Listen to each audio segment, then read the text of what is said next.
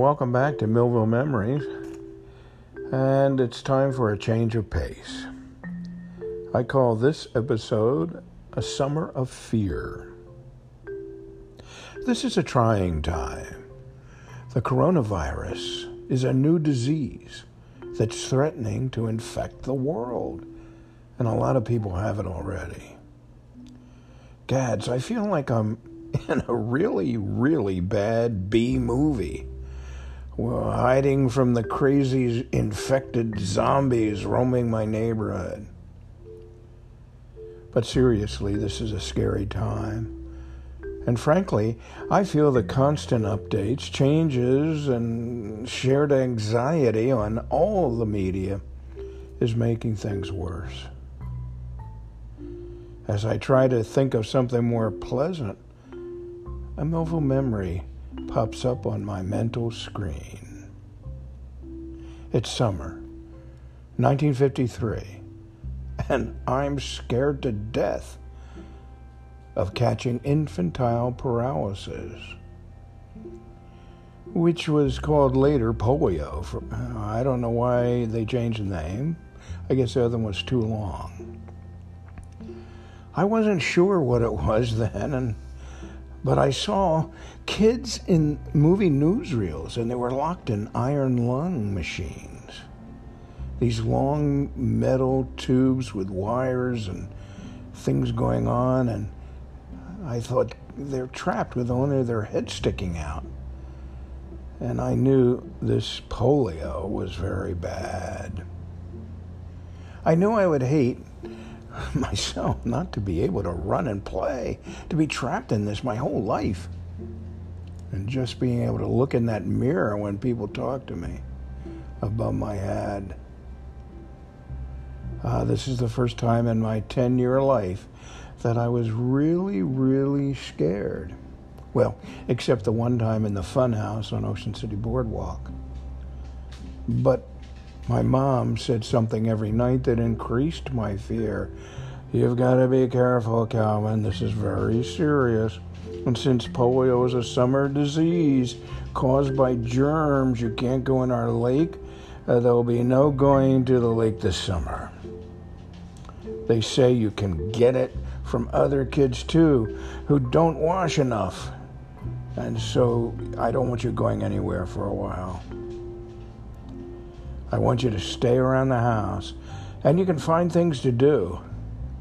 Gads, her command that I would not do the things I love about summer, playing with my friends, getting cooled off at our local lake on a hot afternoon.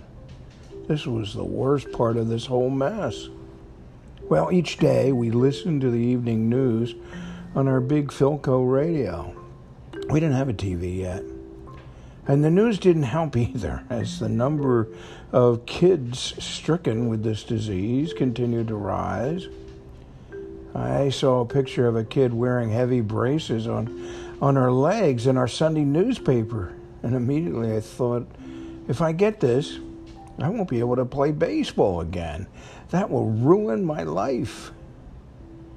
Well, during the long, lonely dog days of that late summer, I tried to forget, but even reading a new comic book didn't help. I started to have trouble going to sleep at bedtime. And one evening at supper, I asked my mom, why do kids have to get this darn disease? And she replied, it's not just kids, Calvin. President Roosevelt caught it, but that didn't let it stop him from being a great president. Calvin, you worry too much. But that didn't help me. Then, on another night, a special bulletin interrupted my favorite radio show, The Lone Ranger. And with great fanfare, our new President Eisenhower announced that a doctor named Salk has invented a vaccine that will save me. Hooray, I'm saved.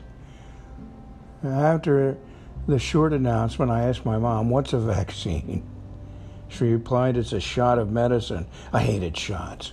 But this time I would welcome one if I could go to the lake again and before it gets too cold. But that didn't happen that summer. I had to wait to get the shot until late winter. But my grandfather had a big surprise for me. He bought me a Sears and Roebuck swimming pool. It was about 5 by 10 feet, and it was made of rubber. It was like a rubber tub, and it held almost 2 feet of water. You couldn't dive in it, that's for sure.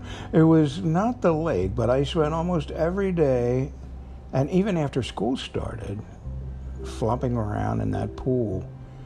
I wore rubber goggles, and I pretended I was a deep sea diver, looking for treasure under the water.